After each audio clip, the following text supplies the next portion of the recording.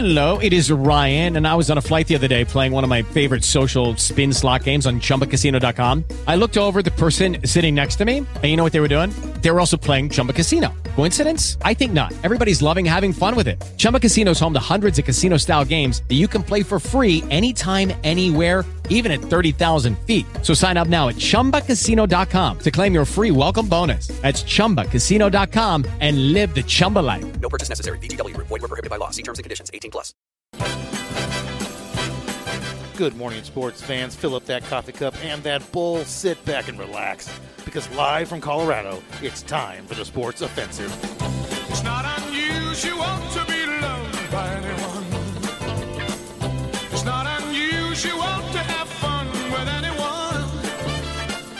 But when I see you hanging about... Thanks for tuning into the Sports Offensive. We appreciate your listening to it this morning. Just got in from outside, and it is colder than a witch's tit out there. We were supposed to get snow all weekend, but that's kind of taken a back seat, and looks like we may not get hardly at all. I am flying solo in the studio here, but I do have both of my co-hosts on the phone right now. JP, how are things down in your neck of the woods? So everything down here is actually doing just fine. Looking out at the pool right now, sitting at my desk, and happy to call in today. Sorry I couldn't make it up there. And, we had a big week in sports, so let's hit it.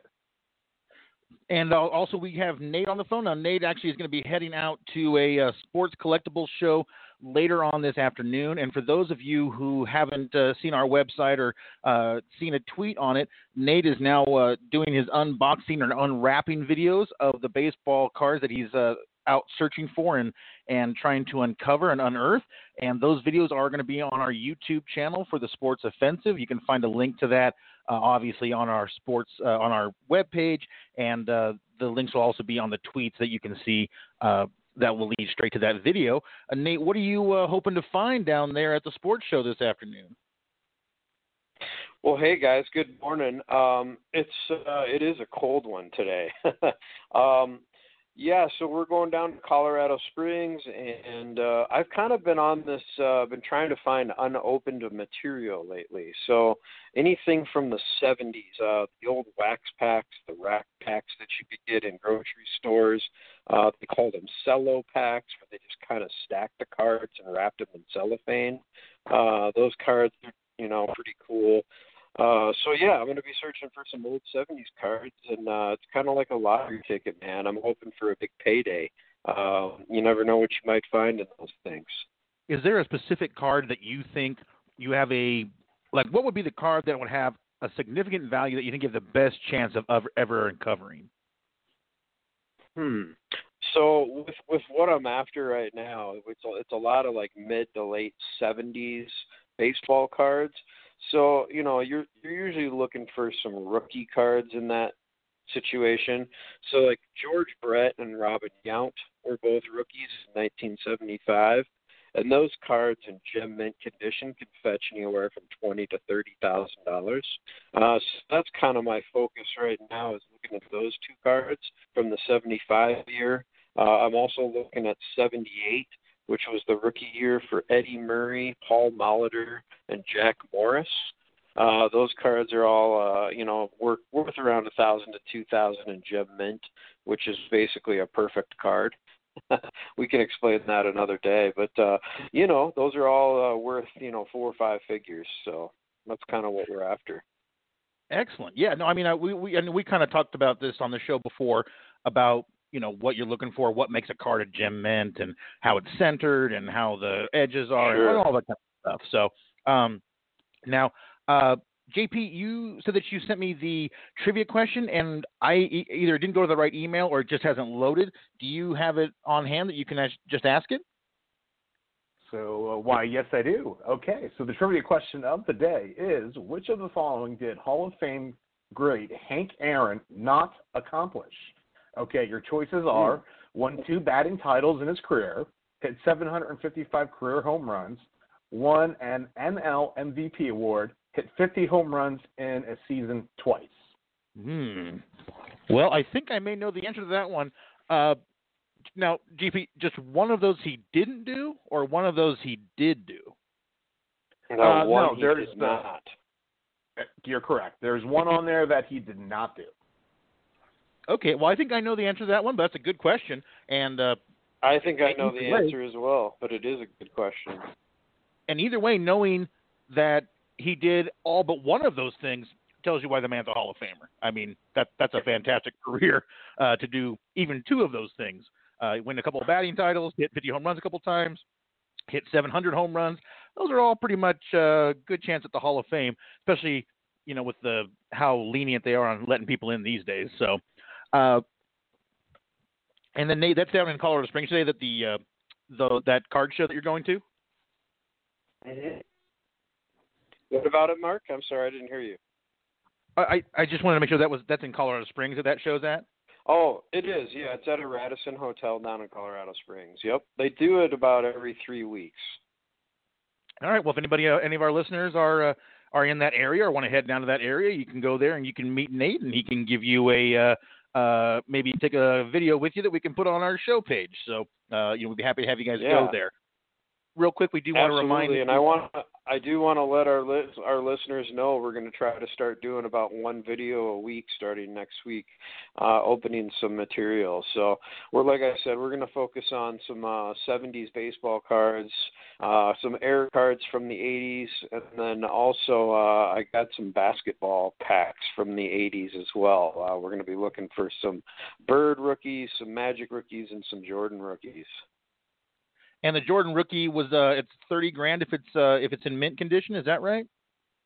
Yes, if it's in mint. Yep, perfect card. It's a lot of money. I remember you were looking at those values, and you've commented more than a few times about how much the value drops when you go from an 8 to a 7. So hopefully you'll uncover something in the 8, 9, 10 range where you can cash that baby in, and we can buy a studio for the show. So that would be excellent. That would be awesome. For everyone out there, thanks again for tuning in. Do us a huge favor. If you can like us on Facebook and follow us on Twitter, helps us get a little exposure. We're at the handle at the SPT Offensive. You can find us on Instagram under the handle The Sports Offensive with underscores between the words. You can go to our station website. That's thesportsoffensive.com. Again, thesportsoffensive.com. You can learn about us, listen to our shows, past and current episodes. You can also check out, like I said, the new video we have of Nate unboxing. I believe it was a few Fleers and a few Topps rookie sets, or maybe one Topps and some Fleers. And we also do want to send a shout-out to our show sponsors and supporters, Idiot Cult T-shirts, Health Guru EK Fit, and the Space Savers over at Operation Organize. And remember, you can always check us out on demand at Blog Talk Radio, TuneIn, iHeart, Stitcher, and as an iTunes podcast. Feel free to call into the show. We'll take any call you got, 929-477-3204. Again, 929-477-3204. So, we've, like I said, it's kind of a different show for us. Nate has to head out early to the card show. JP has been dealing with a pretty bad fever. That's why we're not all localized today. Now, JP, I realize that, I think that you'll be okay for a good portion of the show. If you do feel under the weather, you can bow out.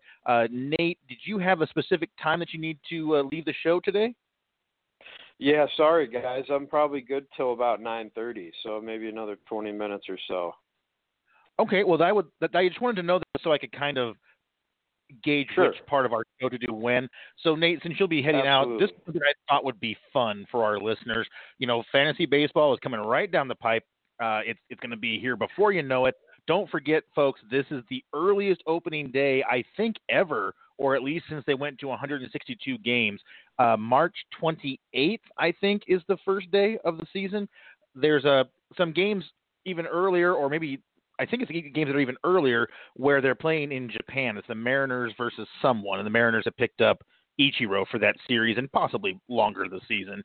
But then considering the glut of outfield talent they have, that's probably not going to happen. But make sure that you are ready for your draft ahead of time. And this is kind of unprecedented that spring training started. I don't think position players have reported yet. We know that pitchers and catchers for most teams, or even all teams, have. The two biggest free agents of the year, it's a tired story at this point, but they're still not signed. Machado and Bryce Harper still both unsigned, which is kind of crazy and could have a huge impact on where they are drafted, because when you miss There's spring a training, lot of guys still available.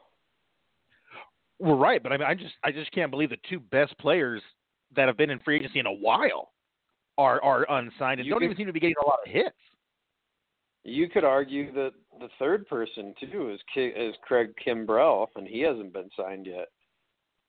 Yeah, that's interesting. Especially because I mean, as far as I remember, he was good for Boston last year. Still think he seems to have fantastic, and he still has elite closer stuff. So I'm a little confused why he's not signed. I'm also shocked that Dallas Keuchel has all money. signed. Well, yeah, but I mean, if you're going to spend money on your bullpen, there's a great guy to spend your money on. I mean, sure, the Dodgers and the Yankees, and they don't need anyone, and the Cubs probably don't need anyone. But boy, there's a lot of teams out there that could use someone. We know Osuna is going to be starting for the Astros. Oh God, the Cubs could totally use him. Well, I was thinking fit for the Cubs. Aren't the Cubs going with Morrow as their closer? They are, but the guy's always hurt. That's a good point. Although I tell you what, that last season, the last 2 seasons he was with the Dodgers, that guy was a fireballer out of the bullpen and did very well. Well, he was good last year for the Cubs when he played, but he was hurt the whole time, and he's always hurt. The season last year, I didn't follow the Cubs that close in the end, so exciting finish in the National League last year. Hopefully it'll be a little less intense this year, at least in terms of where the Dodgers are coming from, but I don't really think that'll be an issue because that division is getting worse, not better. The Rockies may be challenged. I'm not sure even that's going to happen this season, so the Giants look terrible. The Padres, they're trying to get Machado or Harper, but they look horrible. Diamondbacks are definitely going the wrong direction, and I wouldn't be shocked to see Paul Goldschmidt traded by mid-season. And he's already been traded. Paul Goldschmidt's not on the – oh, that's right. Man, see, everything's going – this is what happens when you try not to do research on fantasy baseball beforehand too much. Forget where people are going. Is he's with the Cardinals now, yeah? That's correct. Yeah. So, well, that's even better. So then, the Diamondbacks are going to be terrible. So I don't have any idea who would even challenge the Dodgers for a spot. The Central should be a wide open race. Cardinals, Pirates, Cubs, Brewers. I mean, who knows what's going to happen there?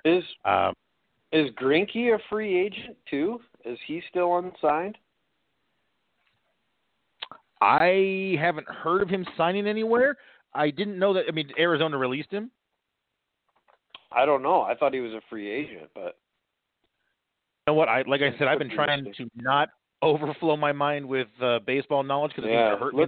JP, look that up, man. Okay, that's a great question. So, Nate, the one thing I wanted to do with you before you headed out, which I thought would be fun for our listeners, is without looking at it, or I don't know if you've already looked at it, I put down here the first round of the CBS Experts Draft. Now, I don't believe they specified if it was for a points league, for a rotisserie league, for any of that stuff. I think that they just put, I think it was just a straight fantasy draft, just picking the best players, basically. And I thought it'd be interesting to see how close you could get to who they took in each position. And there's 12 total picks in that first round. So number one pick, this year, there is kind of a question. There's a few different guys that could go. So what do you think they took as the number one pick? Well, it's one of two guys.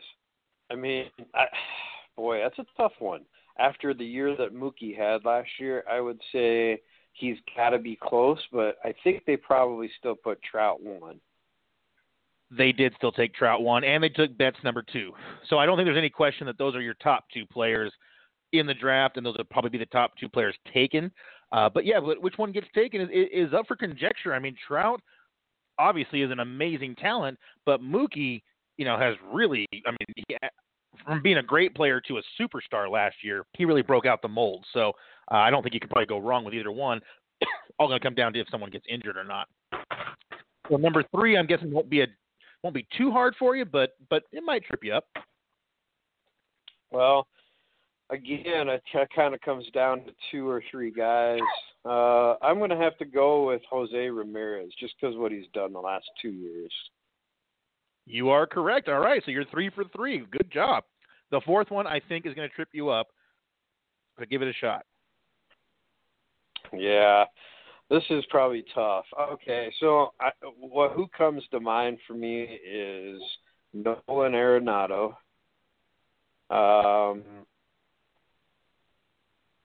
Who else would be up that high? Boy, that's a tough. I guess Altuve, but he probably fell after last year. Yeah, I guess let's go with that.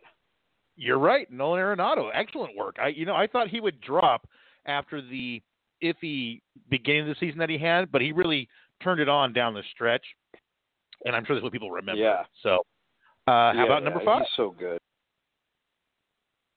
Ooh, that's a tough one, man. I from here it gets pretty tough. I would guess that it's probably an established player. It's got to be somebody that hits a lot of home runs. Boy, that is tough. I guess I'll go with Altuve just because he's still so good. Actually, it's Adam Wainwright, believe it or not. No, I'm just kidding. So number 5, number 5 is a pitcher. So does that help you? It's a pitcher? Yeah. I guess it would have to be Max Scherzer. There you go. I think he's probably your undisputed number 1 in the league right now. Just in terms of if you want to have the lowest risk possible, I think that's your guy. Washington, of course, did not play nearly as well as they have in previous seasons, but I mean, he still did well. And he's going to get, I don't think he'll ever get less than 15 wins unless that team completely bottoms out, which is going to be interesting with no Daniel Murphy, no Bryce Harper. I guess it could still get Bryce Harper, but with what they've lost, they're going to have Adam Eaton's going to have to finally stay healthy and hope that the injuries haven't sapped all of the energy out of his legs. Yeah. So I don't think they're going to be. I think they'll be real close to what they were last year. They're getting 2 full seasons out of 2 kids that they have that are just as good as the guys they lost. That Juan Soto, he could be as good as Bryce Harper, real close. He's going to be fantastic. And they have another kid in the minors too. Victor Robles is an outfielder that's looking to, he's got a ton of talent. I'm sure he's a top 20 or so in the minor league rankings. So they've got a couple young guys coming up, and they still got Max Scherzer, they still got Strasburg. They've got a pretty good team yet. They're not falling away just yet. No, but I think you got to be careful in predicting too much from minor leaguers. I mean, obviously Acuna kind of came through, and there's always those surprises every year, but it's when you're counting on a guy coming through instead of a guy forcing his way onto the field is a little bit different. Nope, but you are correct. I don't disagree with you at all on the talent level. The talent level for those guys is off the charts. Number 6 in this draft, you already picked, which is Jose Altuve, which that's a bargain to me. I mean, come on, the guy just had a bad year, man. He was hurt. His knee was messed up with a fracture or whatever on the top of his knee. That's not happening again this year. The guy is only 27. The steals might drop off a bit, but the power should increase. I think he has a great bounce. He's a great bounce back candidate. Before we go on to the rest of the picks, JP, were you able to see if Greinke is a free agent? So, yes, I did. Greinke is not a free agent. He reported to the Diamondbacks camp yesterday. All right, so he's back with the Diamondbacks. Oh. Kind of crazy to think way back, when they kind of overhauled that pitching staff, it was Dave Stewart was the GM and Tony La Russa, was the president of operations, I think it was. And they brought in Greinke and they brought in Shelby Miller and a couple other players. And, boy, the team just bottomed out that year. And I think it was just bad luck because those players have been generally good since then. Well, at least Greinke has been. But, boy, that was not at all what they were expecting when they put together that pitching staff. And I think it got Dave Stewart and Tony La Russa fired within only like 2 seasons. So I don't like the fast firing thing. All I can think of is that they told the ownership, you're just a couple of players away from a title. And then the owners, opened up their pocketbook and got those guys, and they didn't produce as well as they'd hoped. the team didn't produce that well, and that's why they got canned. Because otherwise, boy, man, you can't expect to turn a mid-level franchise around in 1 or 2 seasons. That's not enough time to restock and overhaul a minor leagues if it's not producing a lot of talent. And I think we can all agree that the Diamondbacks have not produced a lot of talent out of their minor leagues. I mean, other than Paul Goldschmidt, that's a long time ago from his rookie year, they really haven't produced a lot of studs that I can remember. I mean, that Chris Owens was always supposed to be better than he was. I guess you could say Pollock. I mean, I think he was groomed through their system. He was, and you could say Robbie Ray. Yeah, I get. I mean, what kind of a grade would you give Robbie Ray? I mean, how good a player is he? I mean, I think he is a solid number 2 at this point. Last year he definitely, he was hurt, but he tapered off quite a bit from his breakout year the year before. So I guess this year's kind of a big year for him. We'll see if he's able to bounce back at all. Yeah, I mean, it kind of certainly from a talent perspective,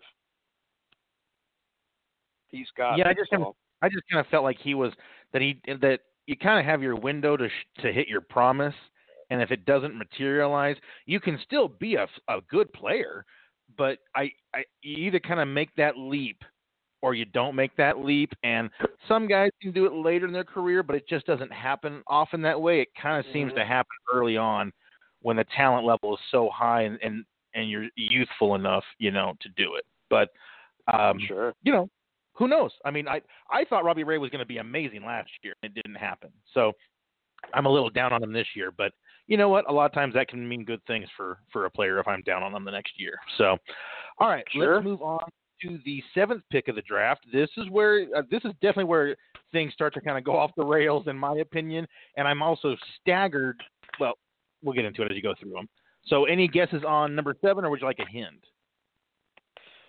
I mean, I'll guess.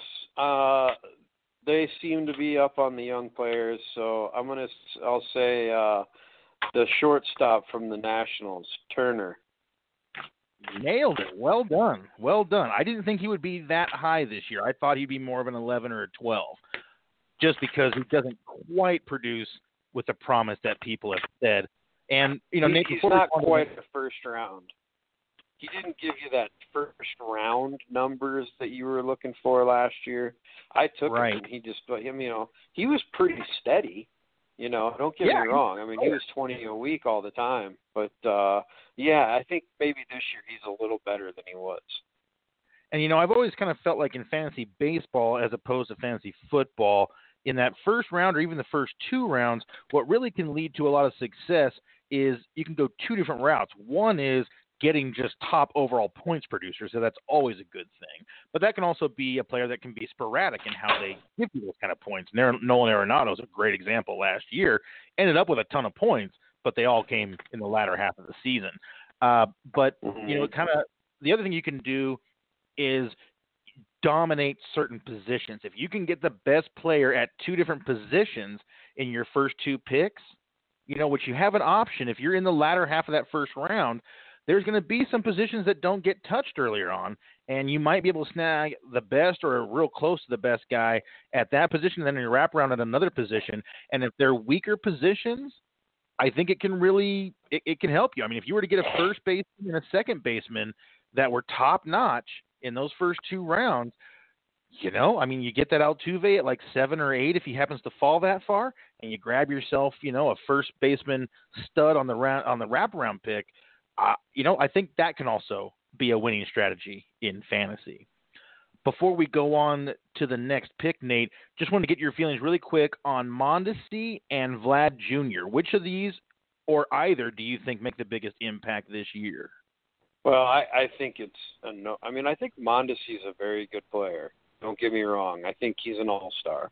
However, everything I see, read, and watch about Guerrero is that he is this transcendent player and could be kind of a generational type guy. from a hitting perspective at least. So that, I'm going to put my money on him. And I think, I could see him going as early as the third round, if not even a little earlier. Most ADPs at this point have been placing him around the fourth round, which Fourth that's a round, big, okay. Yeah, I mean, I think know our group of people, and if he doesn't go by the third, I'll be shocked. I agree. Yeah, our league has some smart drafters, some smart players, some smart GMs, and it's very rare that someone doesn't focus on youth early in the draft. But that seems to be a constant. The older players, they just don't do quite the same thing as they do as the young players do when they're explosive. And I absolutely agree with you. Third round would be most likely, in my opinion. I know we're getting close to time. You got to go here, so we'll try and burn through the rest of this draft. Number 8 pick. Any idea? Well, like you said, this is where stuff kind of gets difficult. And I'm throwing around about 5 or 6 names in my head to kind of round out the first round here. And so I know Bryce Harper is one of them, Aaron Judge, Kershaw, Ozzie Albies. I don't know if he's a first rounder, but boy, he had a good year last year. Yeah, I don't think I've ever seen anybody take him in the first round, but he's a good player. Yeah, I guess if I had to pick somebody at 8, I would go between either Aaron Judge or Bryce Harper, and I think I'll give the slight edge to Bryce. So I'll help you out a little bit. Aaron Judge is not in the top 12, not in the first round. Okay. Bryce Harper is, okay. which I think is just about right. If he gets drafted depending on what team he signs with, maybe move him up a spot or two, but it depends on the ballpark that he's going to be playing in, and then they kind of line up around him, whatnot. Yeah, I mean, if the Yankees get him, I think he moves up about 5 spots. That would be the one team. His run and his RBI total should both exceed 110 in that point. So that'll make a big difference. That lineup in that ballpark, everything fits well for him on that team. So sure. That would be. I could see him go up quite a bit there. Yeah, I mean that ballpark for a lefty. I mean, he'll hit 50 homers. There's that little wind tunnel, right? So just go launch them. So, actually, number 8 is actually J.D. Martinez. Now, I don't think that should be a huge shock. Wait. Number 9. Number 8. Oh, okay. Number 8 is J.D. Martinez. We missed. Well, no, I told you Bryce Harper is number 12. Oh, no, got it. That's why I was confused. Okay, yep, got it. Yeah, he's number 12. Okay, so moving on to number 9, it's a player you have not mentioned yet. Just to give you a hint. It's a player what? That you have not mentioned. Okay. Well, some of the players that come to mind that I haven't mentioned that I think are good are, Chris Bryant and Anthony Rizzo are 2 guys that come to mind from the Cubs.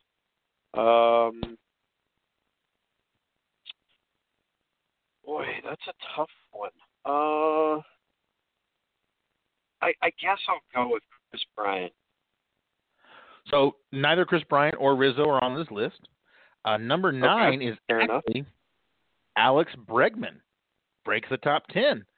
I actually thought he would go higher than that. Had a big year last year. The guy's got the talent is off the charts.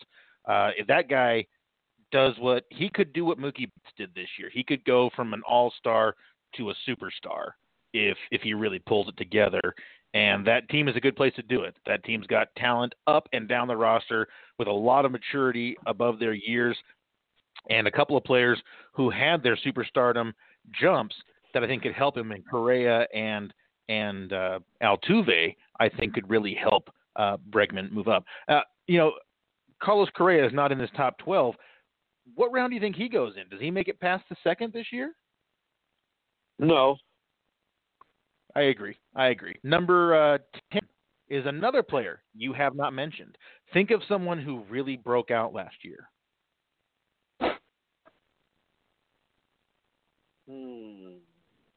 Not that narrows it down that much, but he did have he had an excellent year last year.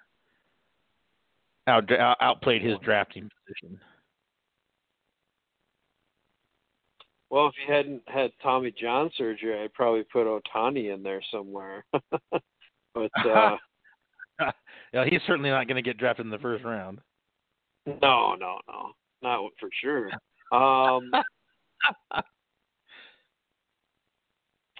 Man, that's tough. It's getting thin now. I'll give you a tip. It's an infielder. I mean, the guy from Atlanta I mentioned, though, Ozzie Albies, was somebody I mentioned earlier. You said I hadn't talked about him, so. Right. The last two players for you to get, 10 and 11, you haven't mentioned either one of them, I don't think. Although one of them we have mentioned on the show so far. Yeah. Well, have we talked? I mean, is one of them a pitcher? No. Oh, they're both hitters. Wow. They're both infielders. Man, I am drawing a blank, buddy. All right. Well, one of them is a Cleveland Indian. Okay. Well, I guess that would be Lindor. There you go. That's number 10. I'm actually shocked that Lindor's not higher. That guy had a crazy year last year, but he did. You know, I guess with some players, it's a prove it to me that it was not a flash. Because when a guy, especially when a guy who is kind of known for his speed increases his power input that much, I think people get skeptical. So, all right, last pick for you before you can head on down to Colorado Springs. This player we have mentioned on the show, but I don't think you've mentioned him as a pick yet. Infielder. Yeah, boy. American League or National League? Tell me that. National League. Ooh. Let's say this is probably his last year in a first round. Oh, I don't know, bud. I can't give you a name. I'm blank. Old Goldie. I think it's his last year as a first round pick. Oh, Goldschmidt. Yep, sure. So, well, you did very who knows? Well. He'll have a renaissance probably. What's that? Thank you. Yeah, I think Goldschmidt's going to have a little renaissance, though. You know, frickin' St. Louis. Sure. If there's one team out there that's very good at identifying somebody that can help their organization, that's a team that has had a ton of success doing that.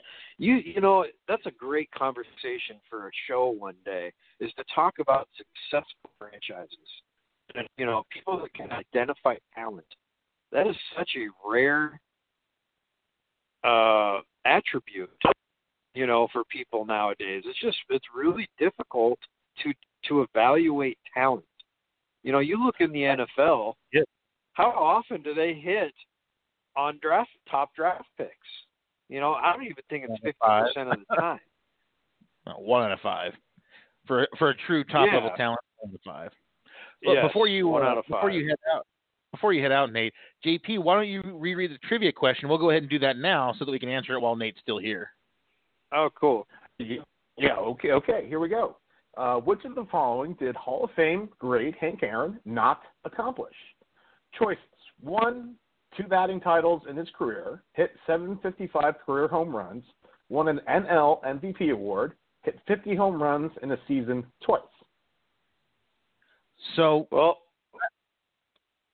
I'll go start, ahead. And I'm not, you know, I won't.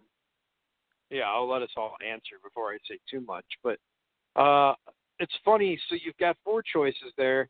You know, I think pretty much anybody that watches sports knows that Hank Aaron hit 755 home runs. So, I think that's taken off the list pretty easily. I also think, knowing as good as he was, he had to have won an MVP award.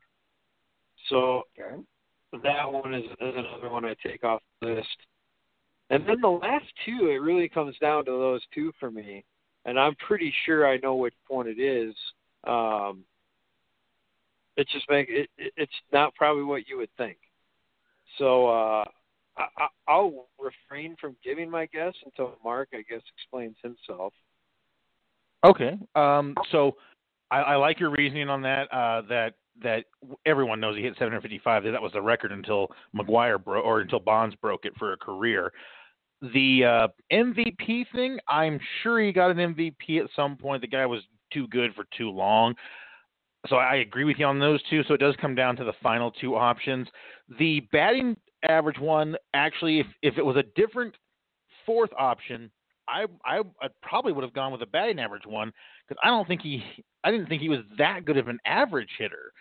But I'm almost certain, even though ironically he hit the most home runs of all time for a good 30-year stretch and broke the record of Ruth, I'm almost positive he never hit 50 home runs. I think the most he ever hit was 49 in a single season. So my answer would be that he never hit 50 home runs twice in a season. But I'm absolutely I'm very impressed that he would have won 2 batting titles. So JP will have to tell us, because I'm not positive about. Pretty sure that Hank Aaron was a career 300 hitter or real close. So that's not something a lot of people think of when they think of Hank. It's he was this home run legend, and 50 home runs. Oh, he had to have done that a bunch, and well, I can tell you, I don't think he ever did it one time. Not only did he not do it twice, he didn't do it once. So I think he hit in the 40s a number of times, probably 12 times. But I don't think he ever hit 50. So I know he hit like 310 or 315 or something one year. So I think he had to have won the batting title that year. And I don't know what his career average is, but I think it's real close to 300, and it's better than people think. And you know what, Nate, when you talk about how, the stats about how many home runs he's hit, there is the subsect of people around our age and probably 10 years older and maybe 5 years younger, where we were around when the internet first became like useful to do it at a higher speed or to actually look at things, but media was still a little too large. And so I'm sure you're like me, spent a lot of time on like baseballreference.com and things like that, just looking at players and looking at their stats. And I feel like I've got a mental picture from back then, and that Hank Aaron hit 49 home runs once, and I think 47 once. And I don't think he ever hit more than, I think those were his 2 top seasons in history. So JP, do you want to, how is our guessing? Well, I'll tell you what, guys, you are really good in deciphering the question here, because you're right. It is the hit 50 home runs in a season twice. Hank topped out in 1971 at 47 home runs. That's the most he's ever hit. He did hit 40-plus home runs in 8. He did it 8 times. 40-plus home runs 8 times. Wow.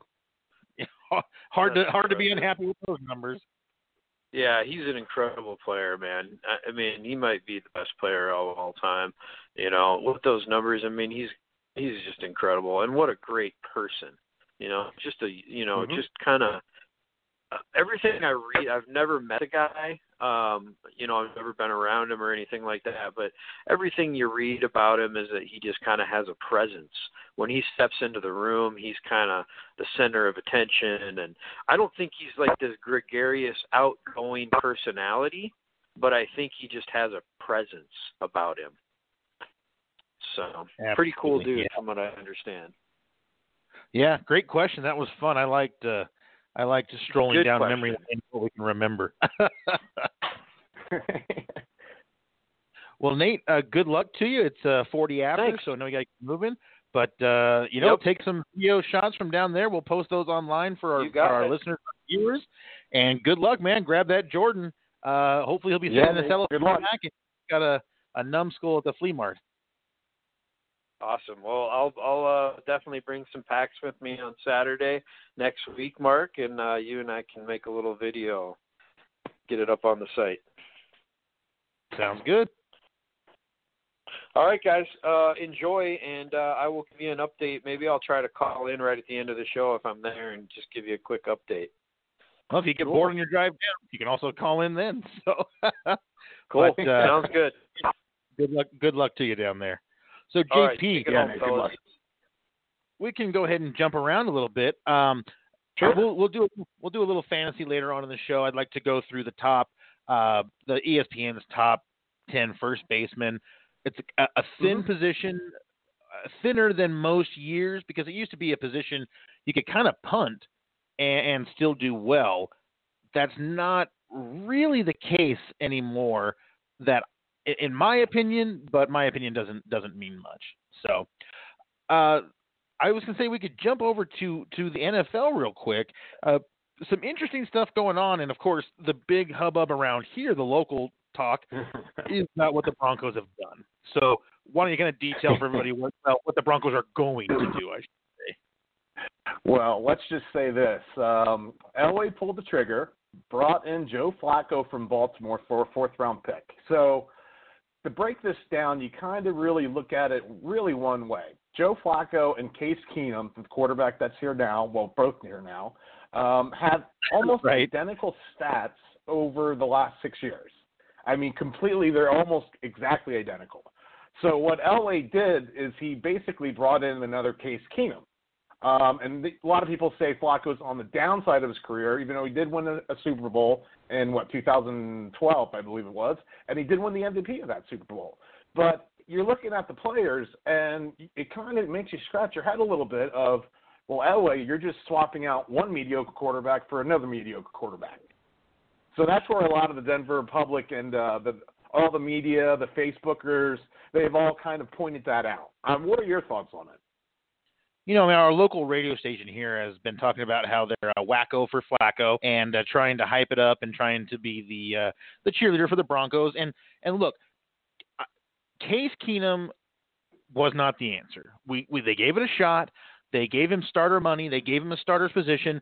And I'm not going to rip on him a lot because, you know, he lost his number one receiver in a trade, lost his number two receiver to an injury. The offensive line was in tatters.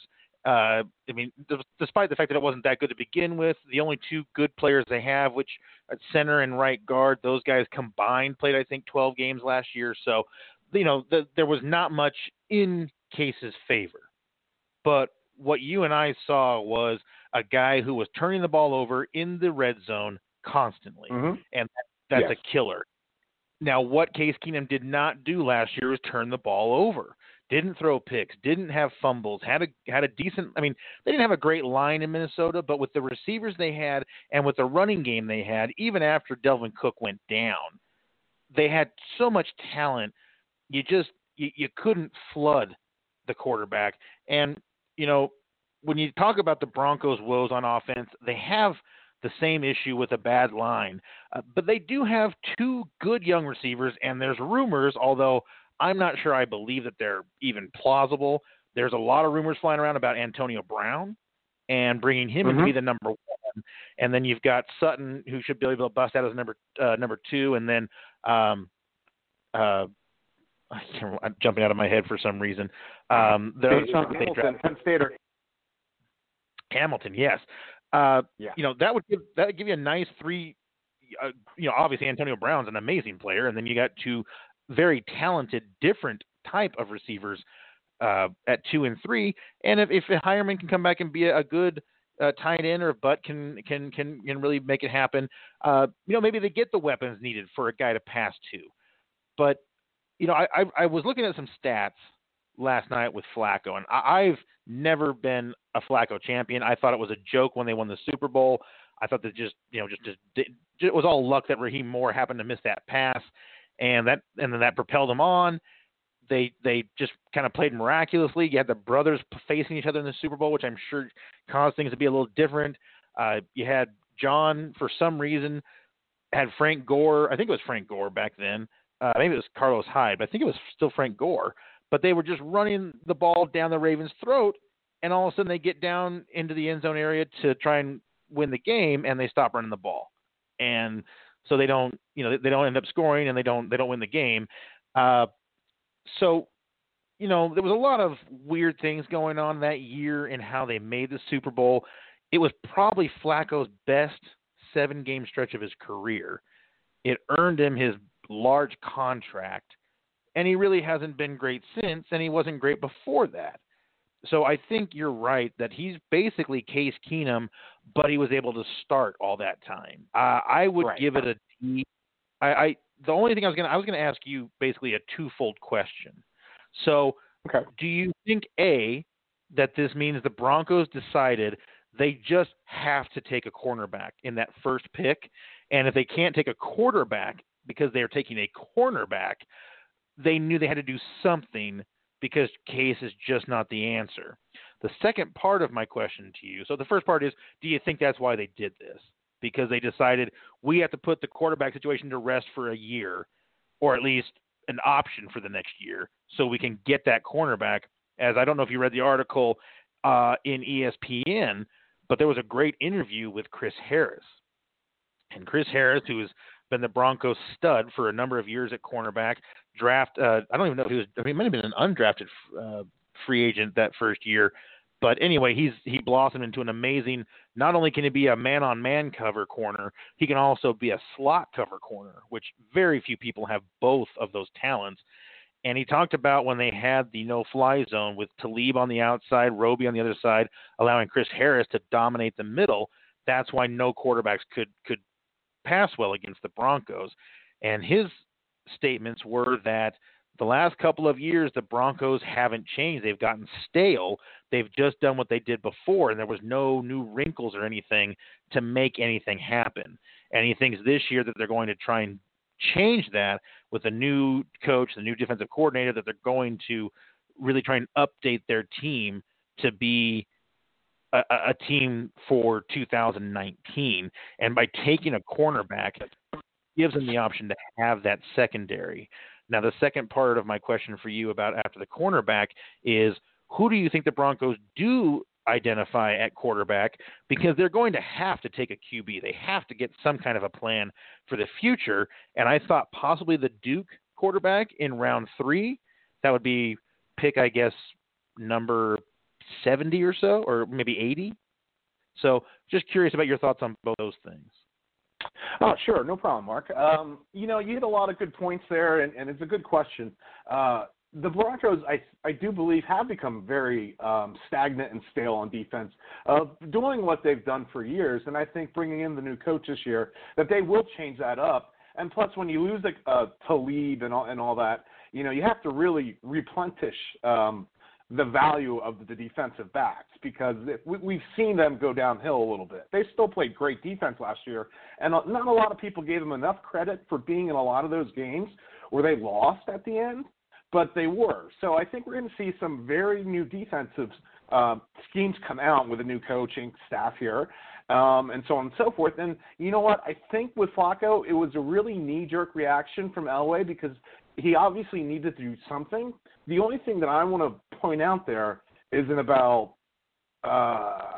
probably 2 to 3 weeks, Nick Foles is going to come on the market at age 29 right now. And you could have got Nick Foles for the same amount of money or draft picks or so on and so forth, because that's what the Eagles are going to be looking for, a third or fourth rounder. And Foles was right. Foles paid back $2.5 million of the bonus that he got, so they can unrestrict him and put him out on the market. So, I think Flacco was a really good knee-jerk move for Elway? I'm not sure. Flacco does have a history of coming in the Mile High and playing actually well. That's one of the points that I've seen bounced around social media a bunch here over the last couple of days. So, but I think it was a little soon. He has had good games in Colorado, including that game that took him to the Super Bowl. So I'm sure that factors into things. Maybe, hey, you give him a little bit of help on his loft ball because of the thinner air. And the one thing the Broncos have not had for a few years is much of a deep threat game. So maybe that was the idea. But there's also the contention that Elway loves tall quarterbacks, and that's why he went to Flacco. Well, and Flacco is very tall. What is he, 6'5", I believe, off the top of my head? Yeah. 6'6". So yeah, he's the guy. So, I want to throw this one out here to you, because I'm not sure if you've actually heard this news. Demaryius was released by the Texans earlier this week. I felt so bad for him. An Achilles injury that late in your career, coming back from that when you already on a steep decline, I don't see a whole lot of hope for that, especially because he won't be back for this season. And I don't know how old he's going to be, but, man, I remember when he was drafted, and I wasn't that old when he was drafted. So he's got to be getting he's got to be like 34, maybe? 30, maybe he's only 32. I don't know. I'm trying to think of how old, because I think Von Miller's 28, and we took Von Miller in 2012, right, with Cam Newton same year. I think it was 2012. And so Demarius was Josh McDaniel, which would have been 3 years before. He's 31 years old. Oh, he's only 31, so he's not that old. Well, maybe he could come back and play for a crafty veteran role for a franchise, a Seattle, a San Francisco, maybe. San Francisco let go of Pierre Garçon, so they did. Next year they could be looking for a crafty veteran when Garoppolo is 100% recovered from his injury. Who knows? I do feel bad for Demarius because I feel like he just kind of got some bad luck. His mom getting out of prison kind of really messed with his mind that year, and then just some bad injuries and some real bad quarterbacks. Demarius is not the kind of player that seems to be a self-motivating player, and I think that was a problem that reared its head, that he just, when he didn't have a good quarterback, they didn't have a good line, they weren't scoring a lot of points, I think he just got bored. And, that's not if you don't love playing for the sake of playing, then I think that happens to you, that you only want to play if you only want to really play if you're winning. Not that he didn't play, I don't think he put in 100% effort all the time. And speaking of Bronco receivers, I think Emmanuel Sanders is looking at a good possibility of being released, especially if they pick up some veteran in free agency or in the draft. Well, you're not going to get a veteran in the draft, but if they pick up a receiver, I think that he's going to be gone too, because he's going to cost so much money. But I feel bad because Sanders does seem like a player who has put his all into it every game. Even when the Broncos had bad years, that guy was pulling in, 75 to 80 catches and 1,000 yards. So I feel kind of bad about that. I just hope he retires, but you know how football players are, that they don't like to retire until the game tells them they can't play anymore. Yeah, you hit that one right on the head, actually. They do not like to retire until their bodies and the game says they can't play anymore. So, I want to give you a little update here, too. I saw this come across the ticker this morning. Antonio Brown is going to be meeting with Steelers ownership today. They're going to sit them down and talk to them about, what happened, what was going on. And I think this is the big kind of mystery in the NFL right now, is what in the world happened to one of the most on top, strong franchises of ownership and coaching and so on and so forth, that Le'Veon Bell sits the whole year out, and now AB wants to be traded. So what happened there I don't mean to segue into it real quick, but something's going on that we don't hear anything about, and I'd love to know what it is. Yeah, that's a mystery that I have a feeling will come out maybe a couple of years after the whole thing dies down. But Roethlisberger talking about retiring, and then now he doesn't seem like he has any interest in retiring. He came back and played last year, and now he looks like he wants to play a few more years. But he was about ready to quit. Bell doesn't show up to camp and then just doesn't show up to play at all and sacrifices, I don't know, was it $13 million or something? Something crazy I think it was more than, it was like 14 or 15. I mean, my goodness, go play that season. And yeah, maybe you get hurt and you injure for your career. If you can't live off the $7 million after taxes, then what are you doing, man? So, and that's if you got a career-ending injury. That was the worst that could happen. I mean, and if the injury happened late in the season, they might be forced to pay you for another year. So, I didn't understand. I didn't understand that whole thing at all. But and then Antonio Brown, I mean, that was a meltdown. I mean, I'm sure there could have been some frustration, but they were in it, and they could have gone to the playoffs if they had won. And I don't know if it was just them winning or them winning and the Ravens losing, but for some reason I remember that the Ravens needed to win and had to have Pittsburgh lose to get that playoff spot. And Antonio didn't play in that, and they made up an injury for him that wasn't true. Turned out that he just wasn't going to play, and so I mean, I just don't know if is Antonio's a result of Bell? Like, was he so angry about how they handled the Bell situation that he's like, oh, you guys don't want to win, and then he had a hissy fit and didn't want to play, which seems odd considering how well James Conner played. And they didn't need Bell, really. I mean, it would have been nice to have him, but they didn't need him. So, yeah, dude, what happened there? Did Tomlin piss people off? Now, you tell me, aren't the Rooneys known as a team that you like to play for, or ownership that you like to play for? Well, they're known as one of the best owners in all of sports, the Rooney family. And that's the thing, because, you know, when people hear Philly and Pittsburgh, you know, they think we're rivals. We're really not. I mean, we play each other in the preseason, and then every 7 years as the schedule rotates in the NFL, we're really not rivals. I mean, they're 5 hours on the other side of the state. You know, in hockey, we're rivals because we're in the same division. So, sure. You know, it's funny because there's a lot of people that don't actually know that. I don't dislike the Pittsburgh Steelers at all. I actually root for them. I think it's a great franchise. And the same thing goes for, you know, that side of the state with the Eagles. They love to see the Eagles do good. So we're not rivals or anything. But the Rooney family has always had this aura of, I mean, they've only had 3 coaches since 1961. They've had 3 total coaches. So it's somewhere you want to go, and players sought out going there. And they have, I mean, Antonio Brown had the meltdown on the sideline that we saw. He threw the water jug and had his tantrum and so on and so forth. And I think Antonio was a little disillusioned or disliked the way they handled Bell. But in the same instance, you know, you're looking at Le'Veon. I know you want to get paid, so on and so forth, but the running back position is a position where you only have a certain lifespan. And as ownership, when you look at it, Conner came in and did fine. He declined at the end of the season because that's what a lot of not rookie running backs, but he's just out 2 years out of college, 3 years now.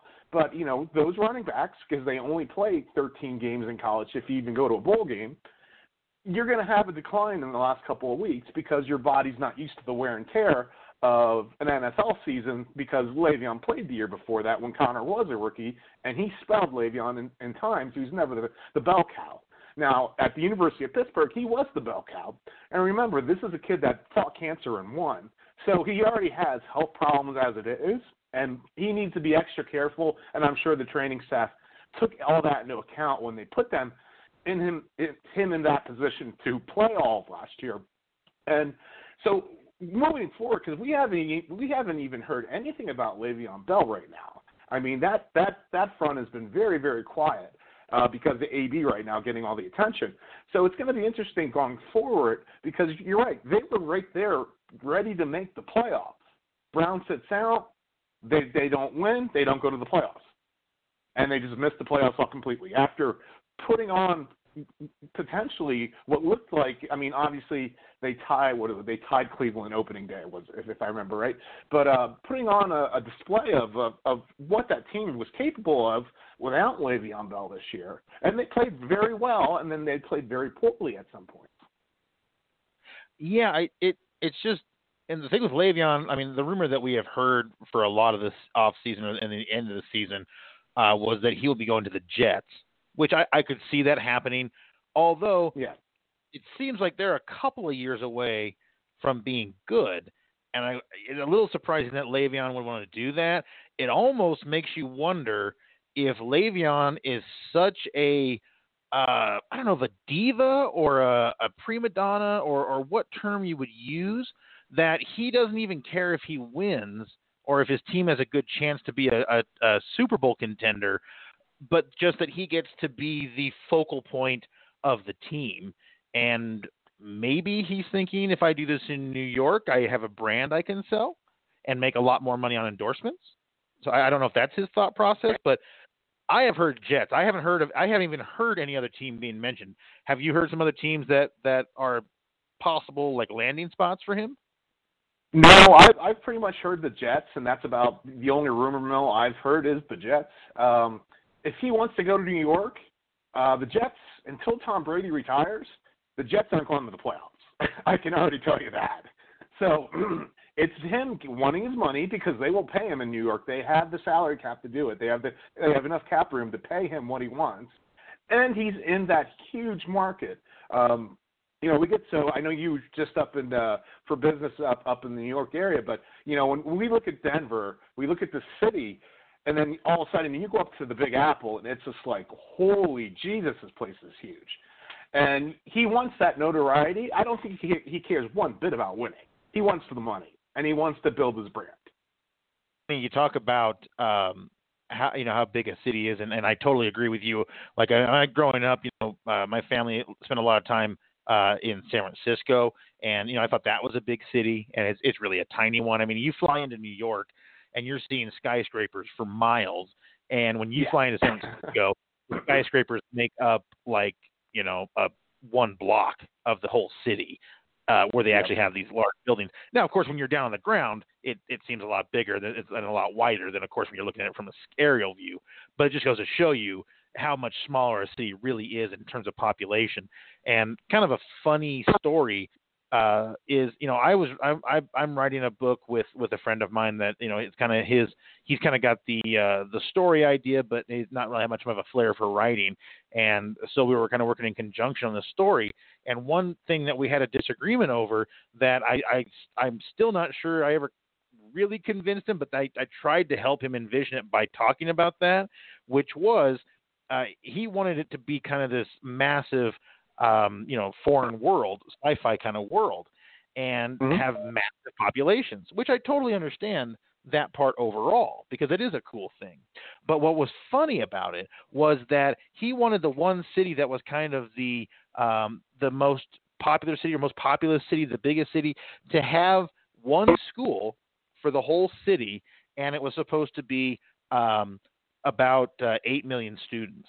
And I said to him at the time, I said, this isn't really practical. You can't really have an 8 million person school. And he goes, oh, it goes underground and above ground. It's a big school. And I went, yeah, but no, dude, 8 million people. You couldn't do that. It just wouldn't work. And again, he was like, no, it's made for that. It's a huge campus. Da, da, da, da. I was like, again, man, no way you're feeding 8 million people. And he still couldn't quite grasp what I was trying to tell him. And so then I finally said, think about New York. That's the biggest city in our country. It's one of the biggest cities in the world in terms of people. And I was like, they have 8 million people there, and you can't go 2 inches without bumping into people. And that's in an entire island that's pretty large. I mean, Manhattan, is a big area, and I don't know if the 8 million is just in Manhattan or if that's in all the 5 boroughs. But even it's the boroughs. Okay, so it's in the 5 different boroughs. So it's like we have Staten Island, Brooklyn. Is it Long Island, Brooklyn, Bronx, and Manhattan, right? Right. Yeah. Okay, so then I tried to but kind of picture that. I was like, that's 8 million people there. That was back then. I don't even know. They may have more people than that now. But I was like, that's 8 million people spread around an entire city, and it's densely packed. I was like, so now imagine getting all those people onto one school campus every day for school, and how impossible that would be. And like I said, I'm not sure if I ever completely convinced him, but that's how I tried to do it. Was I've been in New York only to the airport, okay? And in the airport, you could tell how crowded it was. It's just you can't have that many people in one spot. I also wanted to touch real quick on what you talked about with Philly and Pittsburgh, being in different divisions. How fun would it have been? I mean, I get why it's a good idea. They're not that far of it. How far a drive is it? Is it 3 hours? No, it's 5. Okay, so it's a drive, but I can see why Pennsylvania probably was like, you know what? Let's have one in the AL and one in the NL, and that gives us access to all the teams coming into the state. I don't think either one of the franchises is that young, so maybe that was all decided long before schedules and everything were done or before the merger. But I could see that being a thought process at least now. But how cool would it have been if they were in your division? You could have interstate rivalry. You could have played each other twice every year. And, I mean, a 5-hour drive, no problem. People are traveling for that game. You'd have had some pretty raucous rivalry games. Well, the best thing too is right down 30th Street Station in downtown Philly. You could hop the train and go right to Pittsburgh, downtown Pittsburgh. There you go. Because when I took the train back to Colorado the one time, there's a layover in Pittsburgh for about 3 hours. I walked over to Primonte Brothers over there and got a sandwich. So I didn't want to sit in the train station. But yeah, it's a nice train ride. You follow kind of a couple of the rivers. You go through the rolling hills. So there's a lot of advantages because they are connected. I mean, we have highways that do connect both cities. We have a train system that connects both cities. Amtrak runs a line on that line. I think it's twice a day or 3 times a day. I'm not even sure anymore. But I know that they run that line all the time. Well, the great thing is you could go to the Pittsburgh game, you could get absolutely hammered, and you'd have a 5-hour trip back on the train, or maybe it's a little faster on the train, but give you plenty of time to sober up so you could drive home from the train station. So, or I guess you really could. But that'd be a nice little setup. Yeah. One thing that happened to me this weekend that's just a total bummer. So hopefully everybody out there listening has got a President's Day weekend. You're going to have the holiday, going to have Monday off, have a nice long weekend. A lot of my coworkers took either Friday or Tuesday off. But anyway, long story short, my company is going through kind of a merger change, and a person that's coming out to visit the office for Tuesday for kind of a big meeting, they've decided they want to the person that's coming in from our side to kind of meet is going to get here Monday afternoon, and they decided they want to have dinner with everybody. And so now, instead of having my 3-day weekend, which I've been looking forward to all the way since New Year's, and it's like now I don't even get to enjoy that day off because I have to be sharp on for a dinner and a strategy meeting and everything. And it's like, so. That blows. Yeah, so that's not what I was hoping for. But anyway, hopefully everybody out there does have a nice 3-day weekend coming. So the next thing we can talk about here is Kareem Hunt signed with the Browns. This kind of shocked me, not so much because of the domestic dispute thing, the violence thing. You always know someone who's got a lot of talent and young, they're going to probably get another shot. But it was the Browns. Does that make any sense to you? This one did not make any sense to me. The Browns kind of seem like they have the running back position locked up because they got rid of Carlos Hyde to Jacksonville, who fell off the face of the earth after they did that move. It seems like because you have Chubb back there, and then you still have, Duke Johnson back there. So yeah, you kind of seem you're overflowing with talent at the running back position. Yeah, Duke Johnson's a great receiving back, and Bell is a fantastic, or not Bell, excuse me. Chubb looks like a great talent, maybe a superstar talent, and yeah, bringing in Hunt, isn't Hunt going to want to be the starter? Well, you would think. Now he's still on the commissioner's exemption list, so. Right now, he's going to have to sit games, and then they figure out what's really going to happen to him. I think in the Browns' head, what they did is they're going to let it play out. They're not going to put him on the field, and I think what they'll do is they'll dangle someone out there as trade bait for another team to bring in maybe another wide receiver or something along the lines is what I think they're doing because he's not going to be able to see the field until he gets off the exemption list. And when does that happen? Or is there no set timetable for that? I don't think there's a set timetable for him right now because they're still looking at all the evidence. The NFL will let you play until they do figure out the evidence, but he's riding the exemption list right now. So we'll see what happens with this. This is a story you're going to want to keep your eyes on kind of mid-season because I think they might pull the trigger to move one of those running backs. And unfortunately, if they're going to move one, Duke Johnson might be the guy they move. Yeah, I've heard rumors of possibly a Duke Johnson going to Dallas, giving them a spell back for Ezekiel.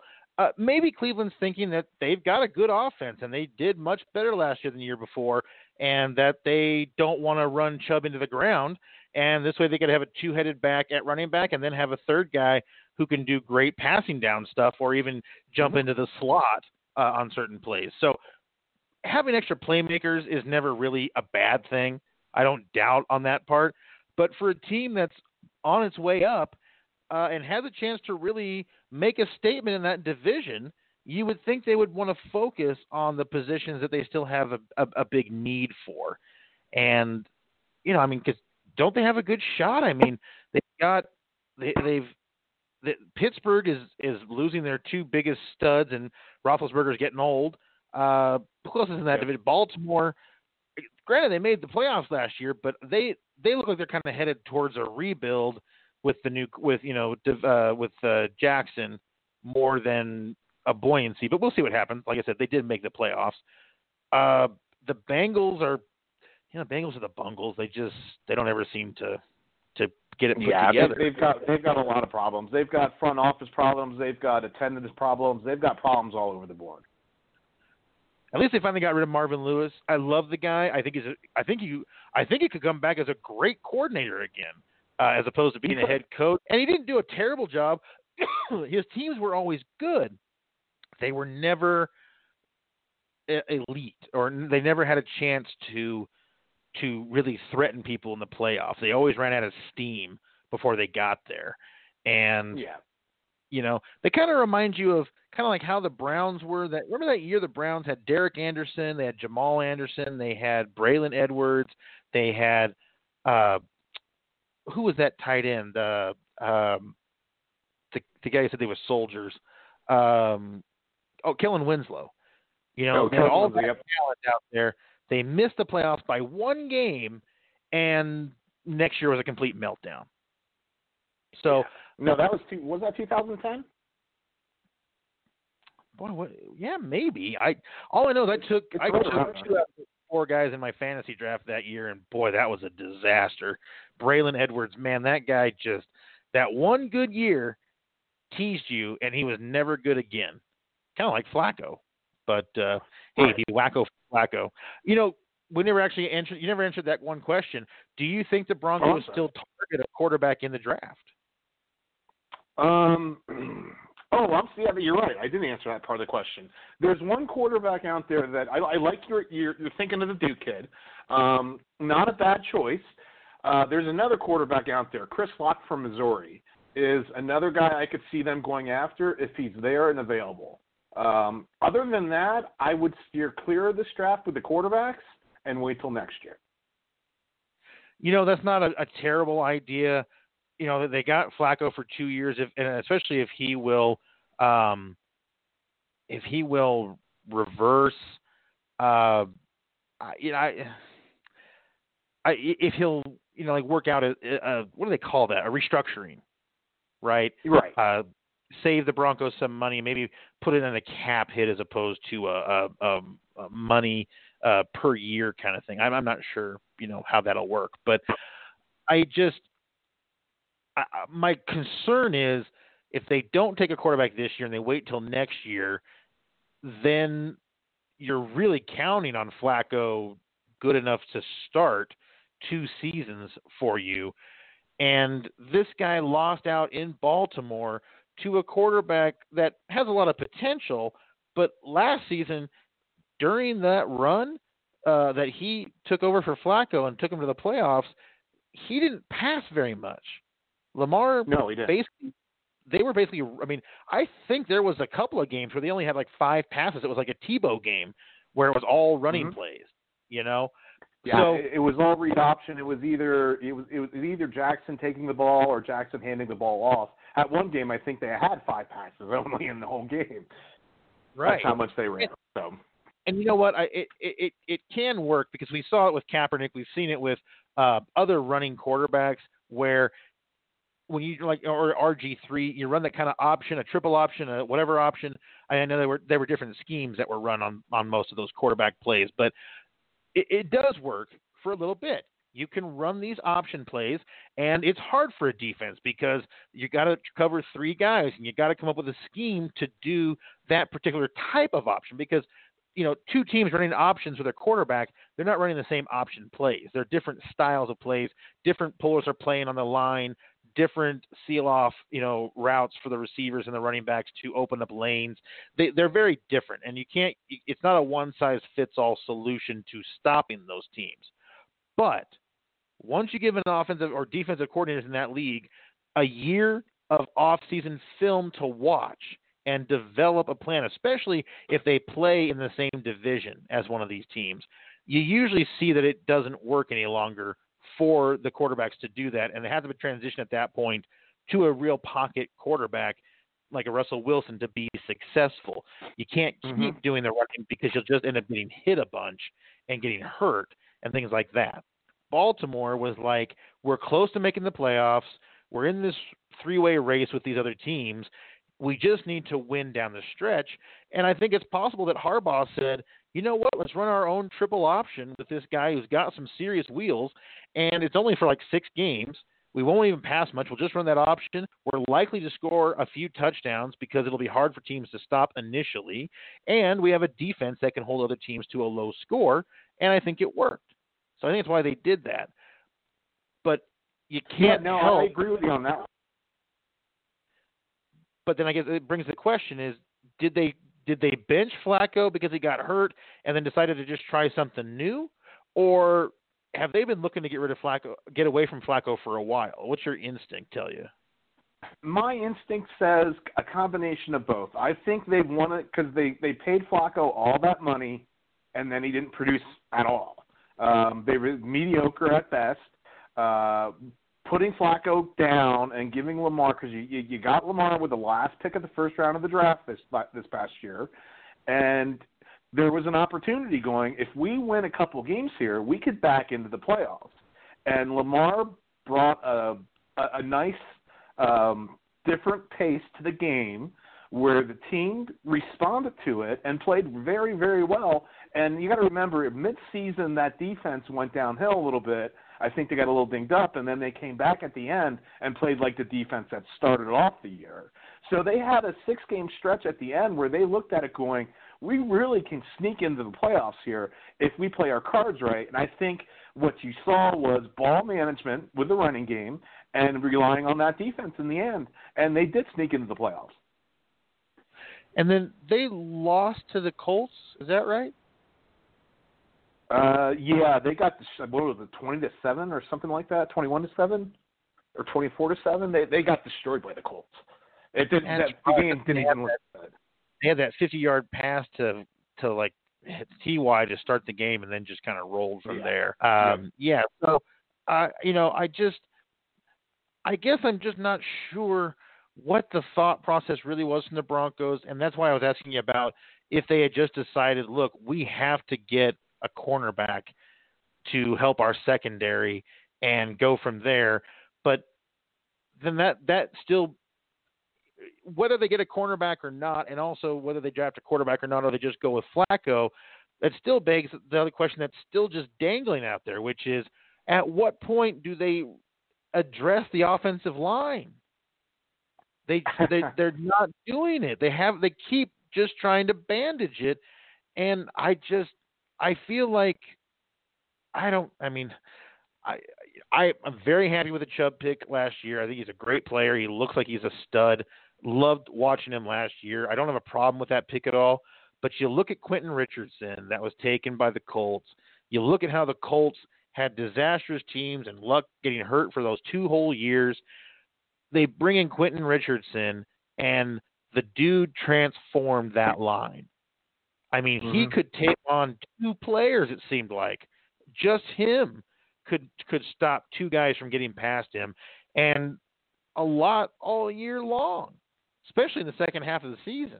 So I don't know. And the one time the Broncos did take an offensive lineman was Bowles, and he's a disaster, but everybody kind of told them that he was going to be a disaster.